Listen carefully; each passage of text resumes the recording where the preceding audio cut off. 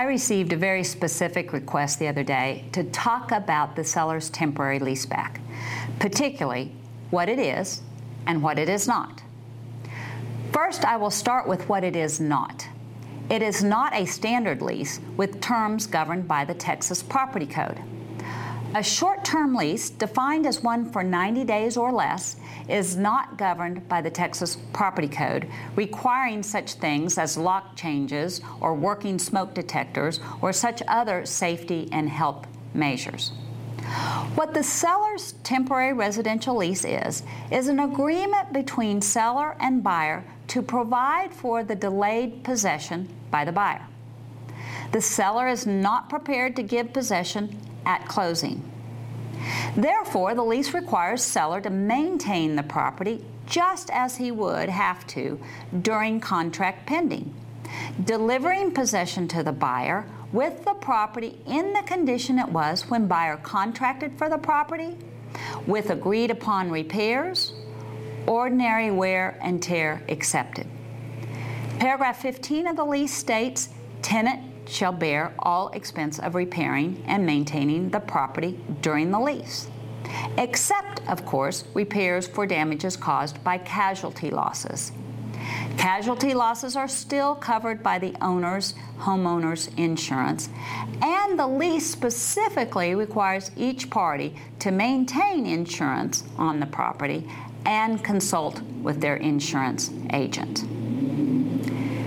The recurring questions that I get regarding this lease are, 1, if the AC goes out during the lease, who is responsible? The answer, if seller would have to repair it prior to closing to bring it to its current condition when buyer contracted for the property, then seller would have to repair it during the lease term. The follow-up question is this still the case if seller pays for a residential service contract for buyer at closing? The answer is yes. The buyer or landlord may be willing to call on the service contract provided seller pays the service fee, but buyer does not have to do so under the lease. Second question, is rent payment required as consideration for the lease? The answer is no.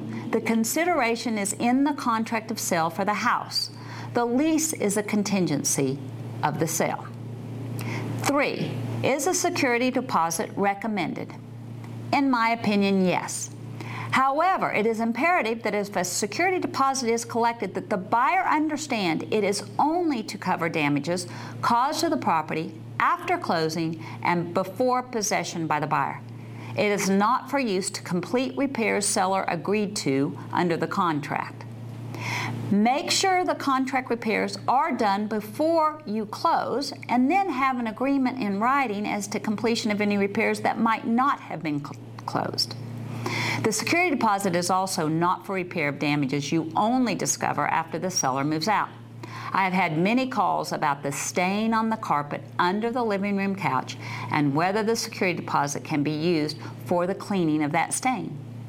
If the stain was there when buyer contracted, then it is not a damage caused by seller during the term of the lease. Finally, please remember, if you get a security deposit, make your buyer aware that they must do an accounting of that security deposit to seller within 30 days of seller vacating the property. That accounting includes any refund of any unused portions of the security deposit. If buyer doesn't do that, buyer could be subject to a penalty of as much as 3 times the amount of the security deposit. A fourth question, can buyer store items in the house during the lease term or start work on the house while the seller is still under the lease? The answer is no. Seller as tenant is entitled to what is legally referred to as quiet enjoyment. Quiet enjoyment is a right to the undisturbed use and enjoyment of real property by a tenant. 5, if seller moves out early, is there any refund of rent? The answer is no, unless agreed to in writing between the buyer and seller ahead of time. 6, when possession is delivered to buyer, do the premises have to be spick and span?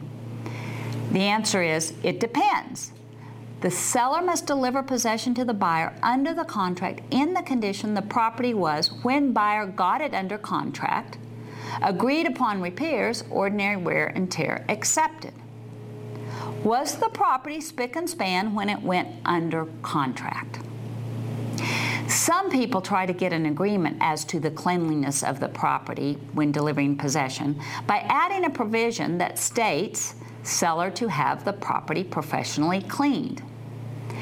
That is a term that causes a lot of consternation. What is clean to a seller may not meet the standards of the buyer, so beware. I hope this video podcast is useful as you negotiate leasebacks and prepare your buyer and seller for their obligations under such lease.